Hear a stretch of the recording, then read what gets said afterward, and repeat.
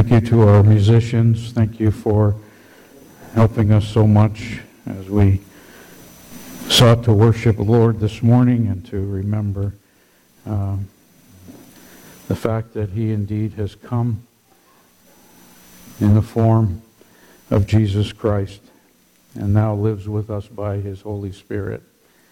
We want to make that our focus and our dwelling that we have in our minds.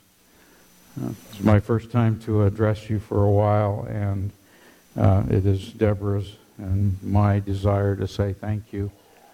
And in doing so, I realize that I can only begin to say thank you to the leaders, the congregation at Elk Point Baptist Church. In fact, some may be joining online this morning from Elk Point community and surrounding area. And your love and compassion has not gone unnoticed. And so it's our desire to be able to spend time with each one of you as the days and months go by, and to really be able to, in a personal way, communicate our gratitude to you. And as I say, we can only begin to say thank you at this point. I welcome those who are watching online. I thank you that you've taken the time this morning to stop and to take some time to join with us in worship and to hear the Word of God preached. In doing so, I invite you to turn in your Bibles to the Old Testament book of Micah. The Old Testament book of Micah, it's found in the Minor Prophets. It's located between Jonah and Nahum, so if you hit one of those books, you're close. I'm not trying to be facetious, but the reason I give you time is probably like me. It might have been a while since you found Micah and read something in Micah, and that's okay. I forgive you. I'm in the same boat. And so turn with me to Micah chapter 1. My text is going to be found in the 5th chapter, as the students in Mrs. Shepherd's class so ably communicated.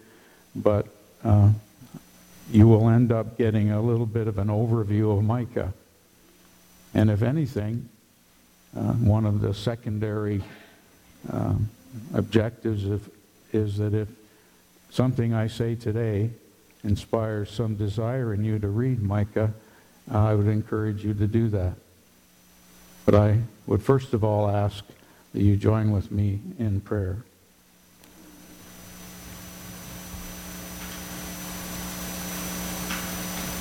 Our ever-present God and our Heavenly Father,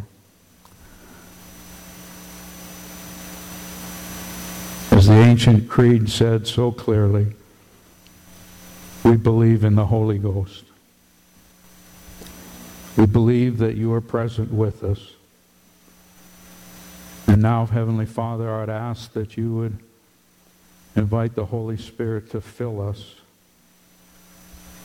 that we would set our minds on things above where Christ is, that we would set our affections on things above, that you would cause our wills,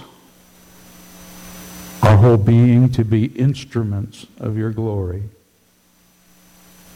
Help us as we look into your word to love you with all our heart, soul, mind, and strength. And I pray, Heavenly Father, that an encouragement from heaven would fall upon us all as we look at this ancient literature, and in it we will find grace and mercy for us this morning. We pray this in Jesus' name. Amen. When I prayed that we're looking at ancient literature, I mean that. This is written about 700 years before the time of Christ. written by the prophet Micah. You'll see in the first verse, and I'll refer to a couple of verses before we get to our text.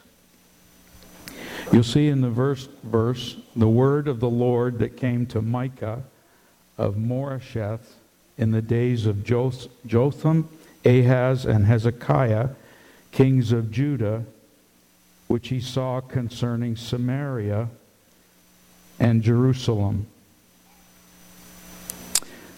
There's a lot there, but just to give you a summary, Micah lived in Moresheth, which was in the southern part of Judah. If you were an American, he was in the real south.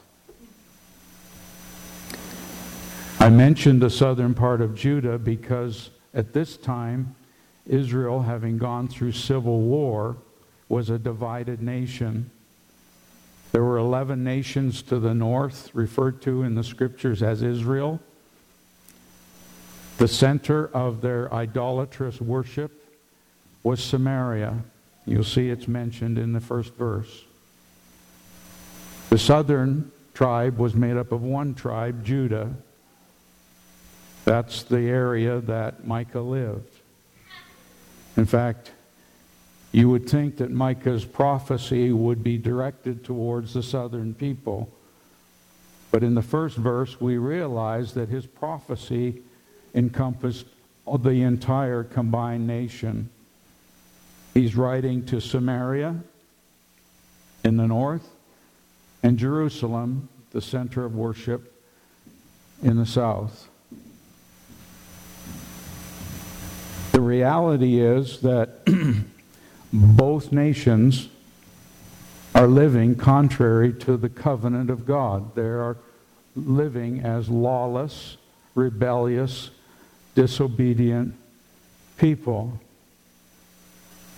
In the second verse, you see that coming from the prophet is these words, "Hear, you peoples, all of you. Pay attention, O earth, and all that's in it.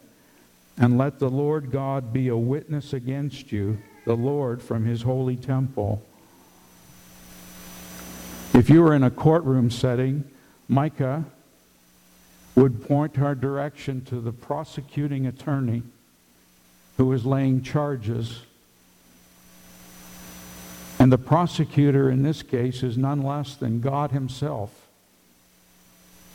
the Lord of all. From his holy temple, he is prosecuting his nation with crimes that they have committed. The leaders were greedy. They were stealing from people. If you read the book, you'll get the sense of that, and I'm just giving you a summary. The prophets that were active within both nations were prophesying on behalf of God for financial gain, if you could believe this. If you wanted to hear a prophecy, first of all, you wanted to hear a good prophecy, meaning that it made you happy, and you would have to pay the prophet to hear that. Can you imagine the deception? Please tell me a lie and I'll pay you for it. If you think that moral corruption runs deep, you're right. The leaders were stealing from the people. The prophets were prophesying for financial gain. And the people on a whole were living unjustly. They were robbing from poor people. They were abusing the marginalized people of society. I'm certainly not going to go here this morning, but I doubt if you miss the relevance. I could be speaking, I could be writing for the Edmonton Journal this morning. Corrupt leaders, pastors who tell people what they want to hear and get a lot of money from that, and people who have ignored the marginalized of society. I could be reading today's newspaper. What was the judgment of God? Excuse me. Well, if we read the book, we'll find that God is going to bring the nation of Assyria against the north and wipe them out, which eventually happens. And when that's done, he's going to bring the nation of Babylon in to finish the job, but focus on the south. There's going to be 3 invasions that eventually decimate Judah. Not very good news at Christmas. The book, Micah, is written in kind of a fluctuating way. Intentionally, I believe. It's written with warnings and threats. And then, thanks be to God, we have a section on hope and restoration. How sad it would be if we read the whole thing and God hadn't chosen to give the nation and to us this morning any hope. For instance, after warning in chapter 1 and 2, after warning of the coming devastation, if you would look at chapter 2, verses 12 and 13, you'll see a wonderful promise of hope and restoration.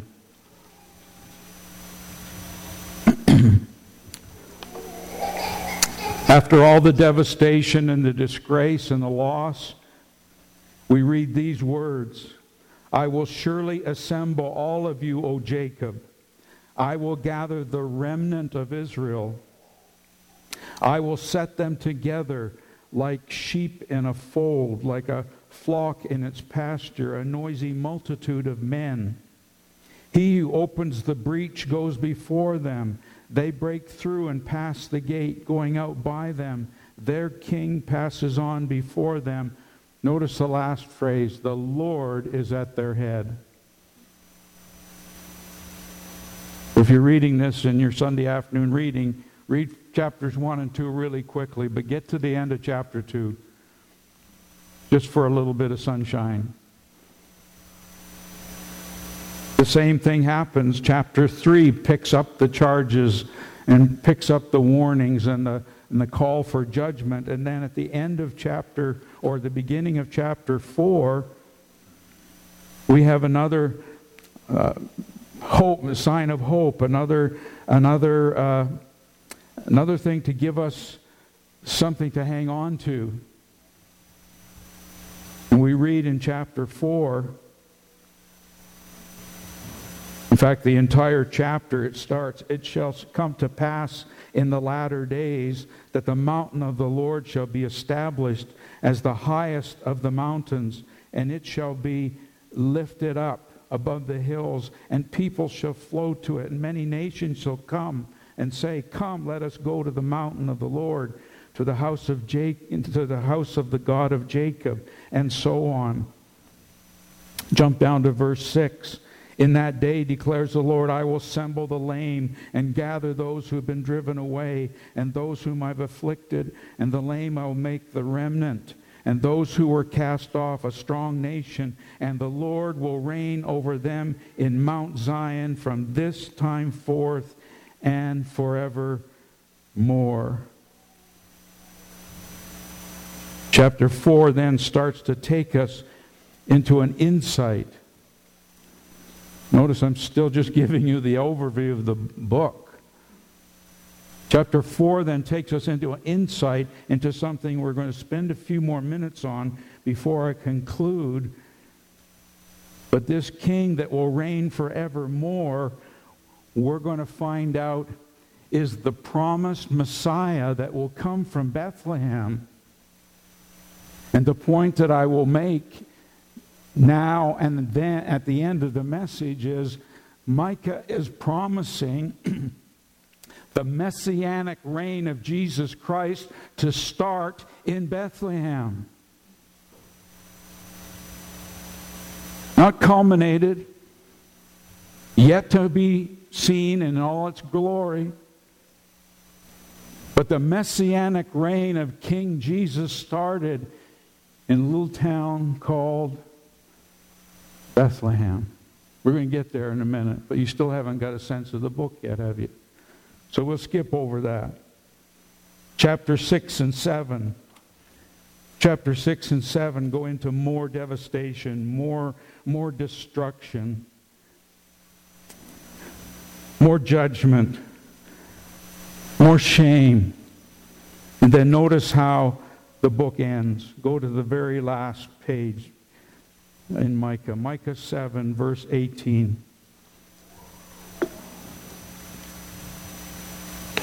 We read these words, and they're familiar to you, I know. You've heard them elsewhere sung in music. Verse 18. Who is a God like you, pardoning iniquity? Don't you like to hear that?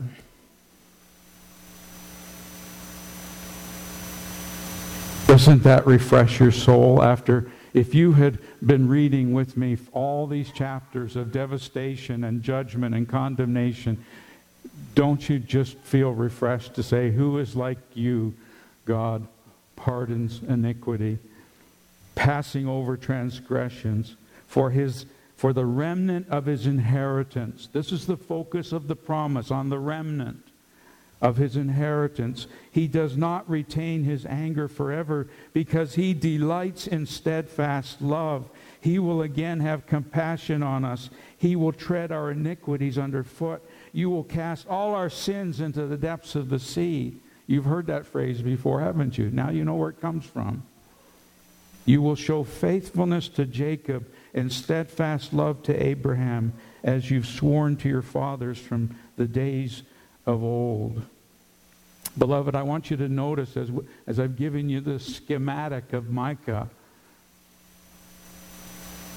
that even though God had, in his holiness and his righteousness, has brought devastation and judgment on this nation, he has given them evidence of his grace all along the way. And if you were an Israelite at this time, you might say, well, on what basis can I trust this God? And the prophet ends and teaches us how we can trust God. Number 1, verse 18, you might want to mark this down. You can trust God because of his character. You may not know all the ins and outs of what's happening. You may go through times of great mystery, great questioning. But beloved, this morning you can trust God on the basis of his character. He is a God who is willing to forgive, who loves to forgive, who delights in steadfast love. His anger does not retain forever. Now, I see a picture of the character of God here that says the steadfast love, and that's a special name for love. It's not like marital love or family love or community love. The steadfast love of God in Hebrew is hesed. It is the covenant-keeping love that's displayed to his covenant people, those who have come to him in faith. And to the remnant, to the covenant-keeping people, to the true people of God, God's steadfast love swallows up his anger. You can trust the character of God. And you can trust the faithfulness of God. Verse 20, you will show faithfulness to Jacob. The prophet then takes us to the patriarchs where the initial covenant was made. That God would call out a people from Abraham, Isaac, and Jacob. He would call out a people, a remnant from the earth, called by his name, who in the new covenant would experience the new birth, the poured out Spirit, the forgiveness of sins, and their God will be God, and he will be their people, or they will be his people. God is faithful. He is faithful. So in the midst of this drama of Micah. Now let's start the sermon. Turn to chapter 5. There's a reason why I did it this way. My colleague and my friend Josh made that clear last Sunday. My text this morning is Micah 5, verse 2. Allow me to read it as you follow along. But you, O Bethlehem Ephrathah, who are too little to be among the clans of Judah, from you shall come forth for me one who is to be a ruler in Israel, whose coming forth is from old, from ancient days. I hope you understand why I drew your attention to something Pastor Josh said last Sunday. You'll notice that verse 2 starts with a contrasting conjunction.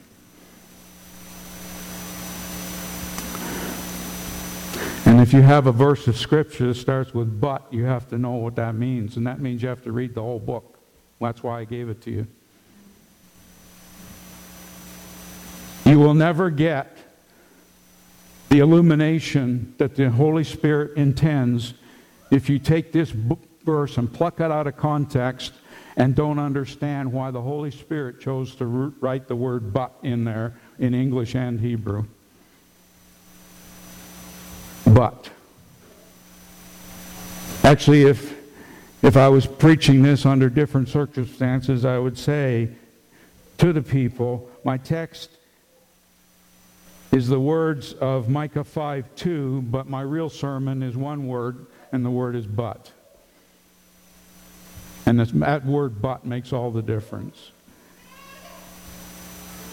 That word but makes all the difference. Because you see, if you glance over, well, in my Bible, it's just over a column to chapter 4, verse 9, having heard all the devastation that's coming upon Israel, we read, now why do you cry aloud? Is there no king in you? That's a rhetorical question of the prophet. And the answer is no. We don't have a king. We're being decimated by Assyria and Babylon. We don't have anyone to lead us. Our nation is falling apart. It's being destroyed. We just heard on CNN that Samaria and Israel is decimated, and now we're receiving it in Judah. The enemy is at the door. Our temple was going to be destroyed. They're going to take our precious artifacts and take them to Babylon. We are going to be destroyed. Is there nobody to help us? Is there nobody to lead us? Is there no king?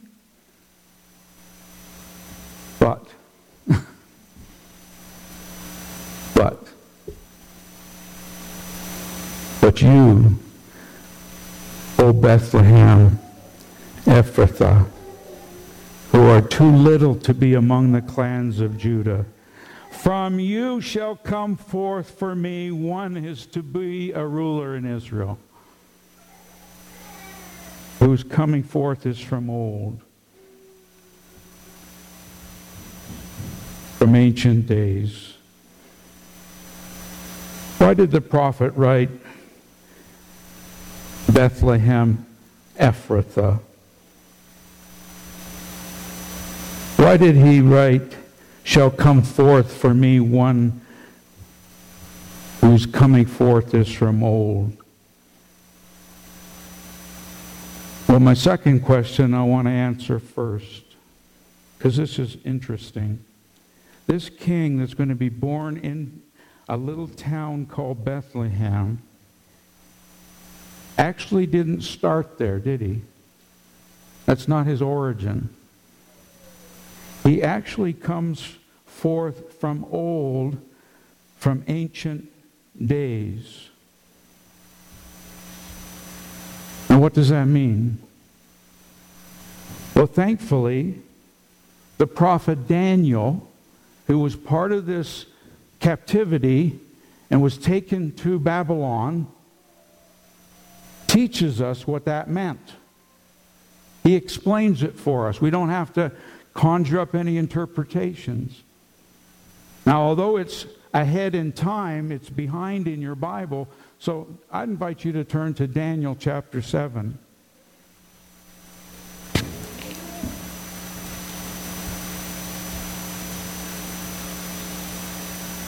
Why did Micah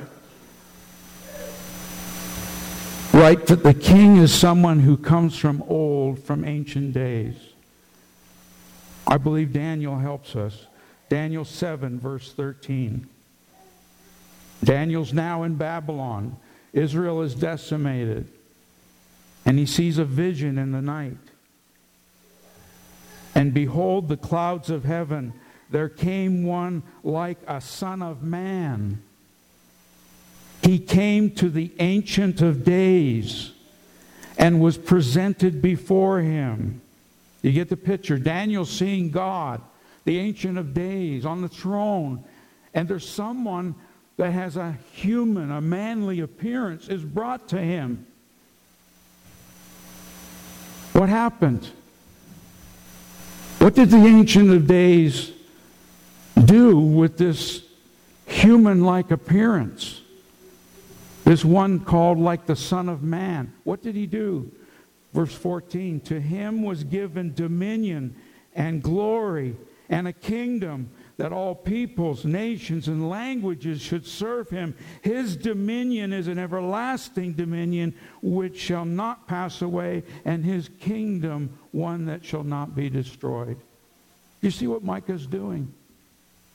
He's saying from this little insignificant town in Bethlehem, in the midst of war and horror and terror and devastation, someone is going to be born, but their origin is from everlasting and eternal. And this one that's going to be born is going to be the king who will rule the world forever.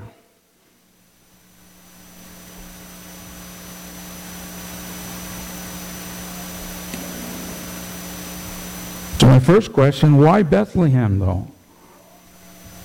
Why Ephrathah?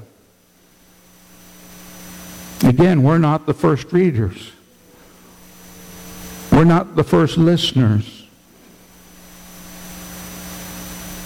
If you would turn with me to 1 Samuel chapter 17, verse 12.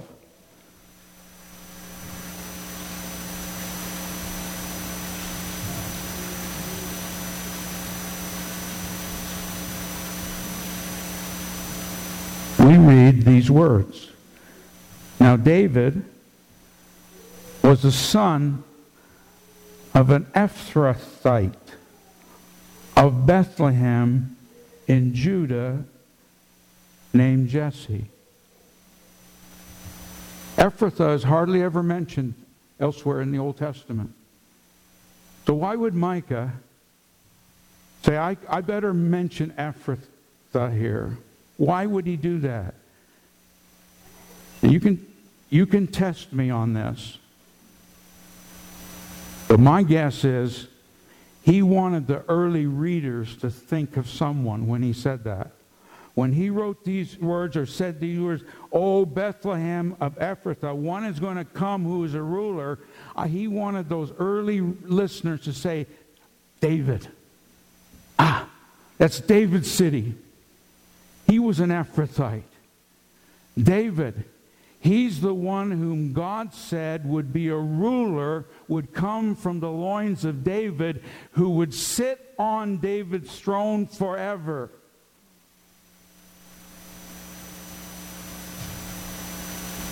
This one comes from the Ancient of Days, the Eternal One. Didn't John pick this up when he told us first about Jesus, the Word? In the beginning was the Word, and the Word was with God, with the Ancient of Days, and the Word was God.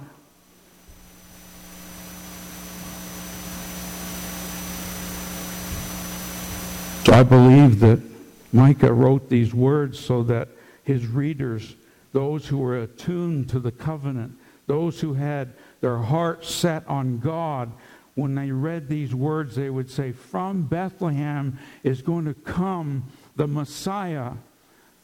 From David's loins, he will be the eternal Son of David who will reign and rule forever and ever and ever. And he will be our king, and he will go before us, and he will lead us onto victory.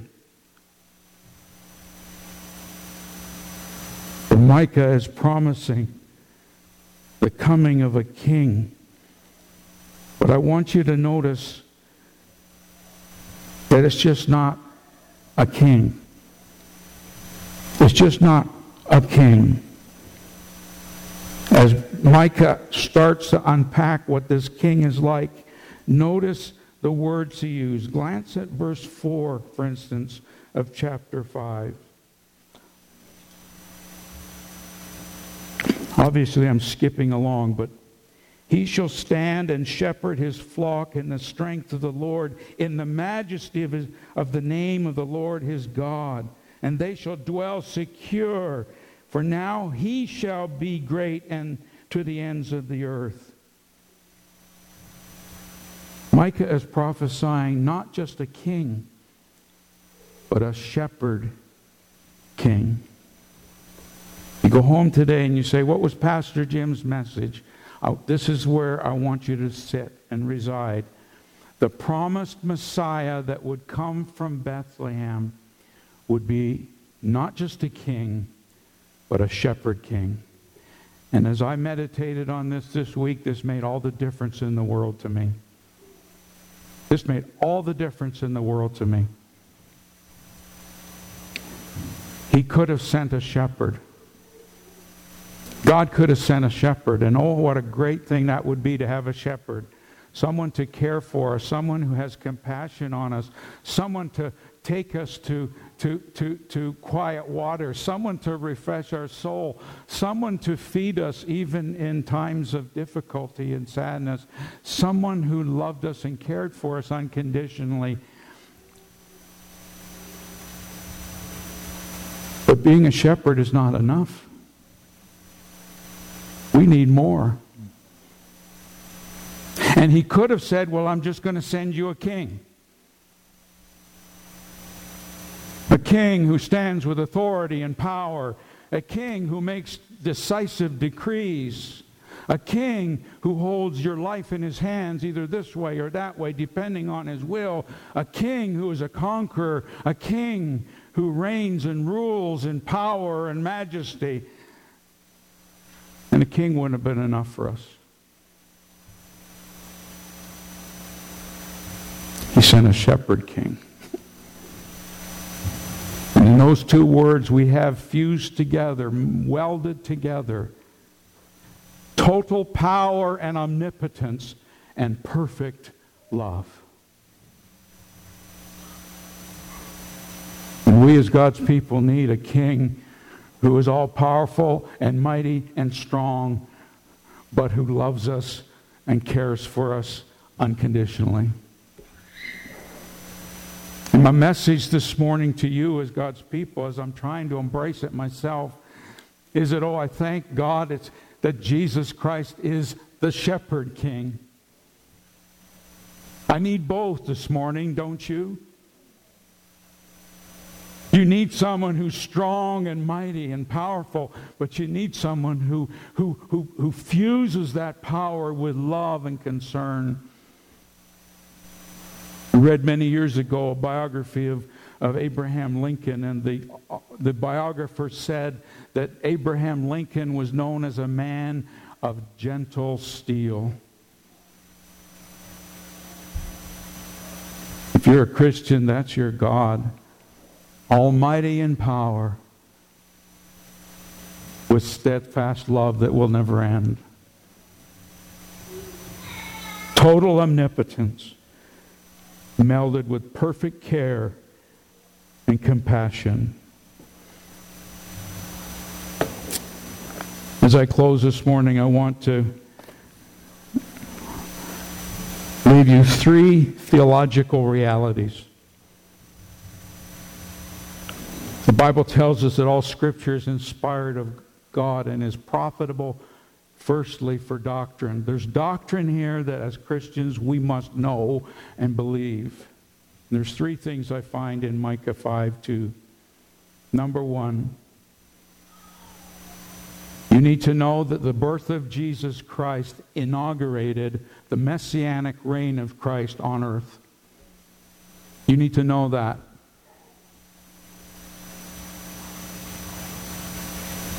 The night when the baby Jesus was born in Bethlehem, the reign of Jesus on this planet commenced.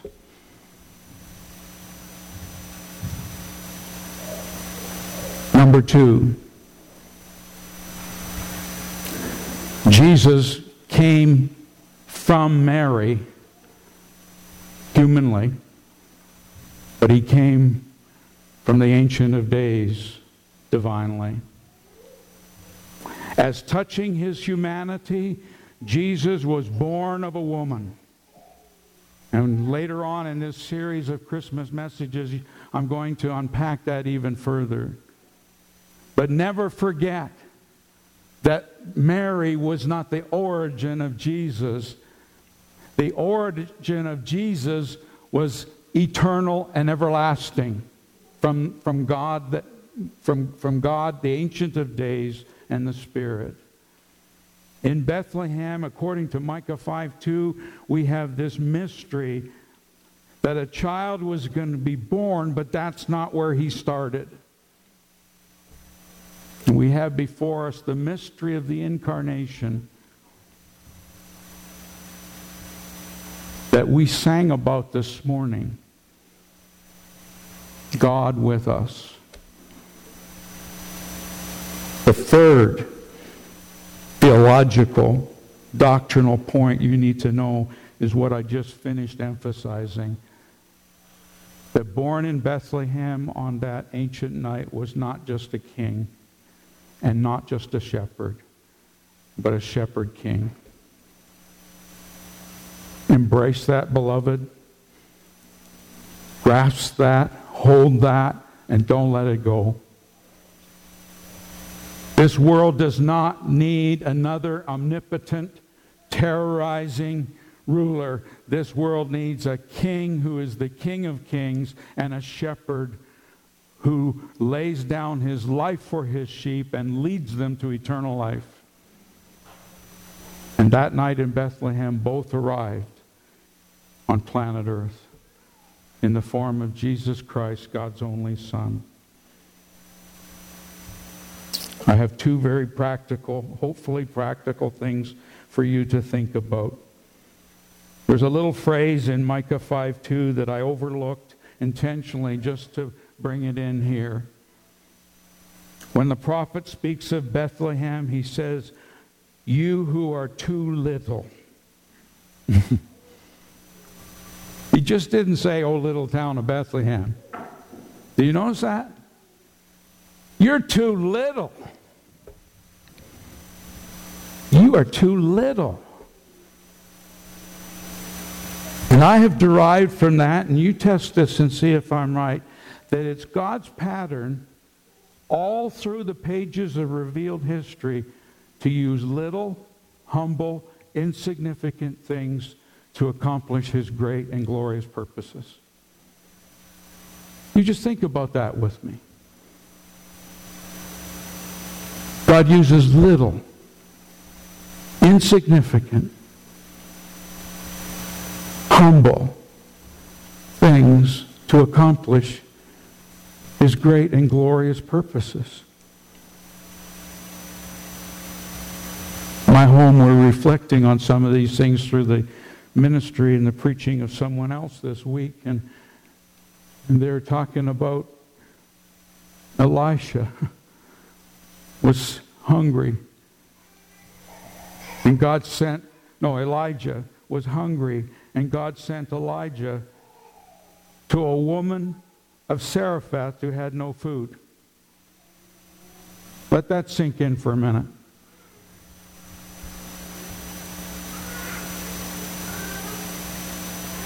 When Christ and the disciples wanted to feed 5,000 plus people, which caterer did they use that day? A little boy. When Nathan the Syrian had leprosy, who did God use to convince him to go wash in the Jordan River? A little girl. I'm convinced that the pattern, if you can gather a pattern from Scripture, I'm convinced that the pattern of Scripture is that God uses small, insignificant, humble things to accomplish His great purposes. In 1 Corinthians chapter 1, verse 26, and this is spoken to you and I this morning. Consider your calling, brothers. Not many of you were wise according to worldly standards. There's not too many people in Elk Point Baptist Church that blow the Richter scale on wisdom. You're not debating great, deep, and existential thoughts with these great philosophers. Not many are powerful. Not many were noble birth. I'm guessing nobody here is of noble birth. But God chose what is foolish in the world to shame the wise. God chose what is weak in the world to shame the strong. God chose what is low and despised in the world, even the things that are not, to bring to nothing things that are, so that no human being may boast in His sight. I would argue this morning that it's God's pattern to use humble, insignificant, small things to do great things. It might mean that God might say something like this: Elk Point Baptist Church, you are so small. But out of you shall come. If you're here this morning and you've been reticent about serving Christ, if you've been reticent about using your gifts and abilities for His glory, if you have somehow ever thought, ever in your mind, I don't have the gifts, I don't have the strength, I don't have the abilities, you are a candidate for God's glory. And this isn't a health, wealth, prosperity, build you up message. I'm not trying to do that. This is God's Word. God uses the humble and the broken and the contrite for His glory. That's the first thing I want you to take home with you. I want you to eradicate any excuse that you don't have it all yet to be used in His kingdom. You, Bethlehem, who are too little. The second thing is, and the reason I gave you, one of the reasons I gave you the overview of Micah, and I emphasized the word but, is to help you realize that it seems to be God's pattern that in the backdrop of darkness, devastation, plague, war, decimation, and discouragement, and hopelessness, He brings His greatest glory. The prosperous, healthy church in North America is not the backdrop for God's glory.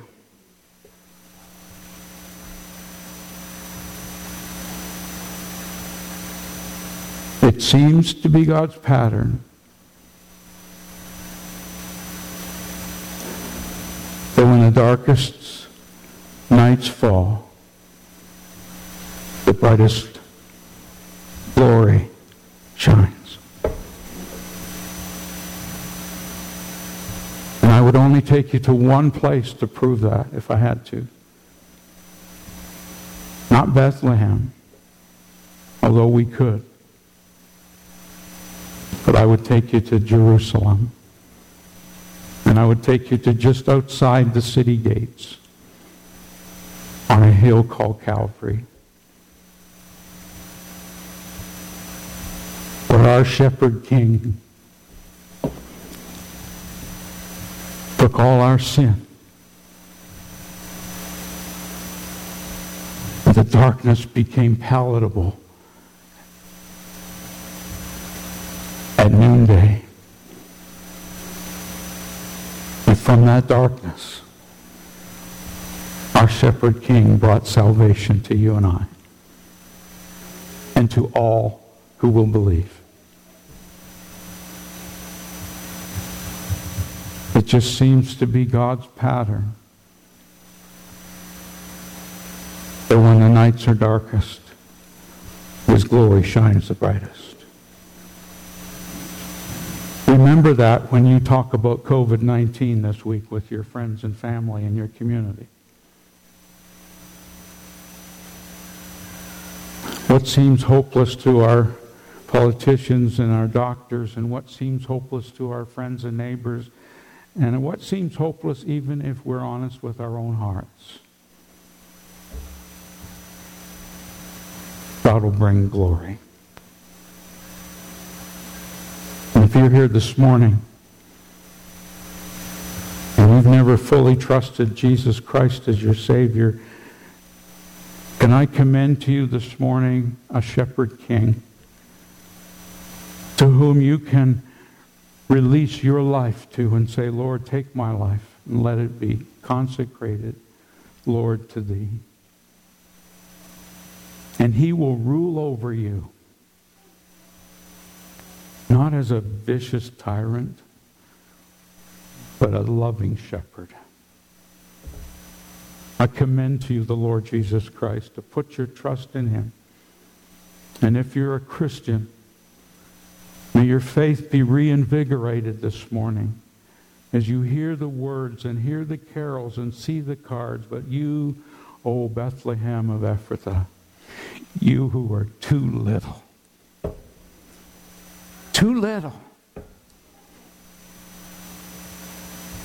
shall come forth from you one who will rule.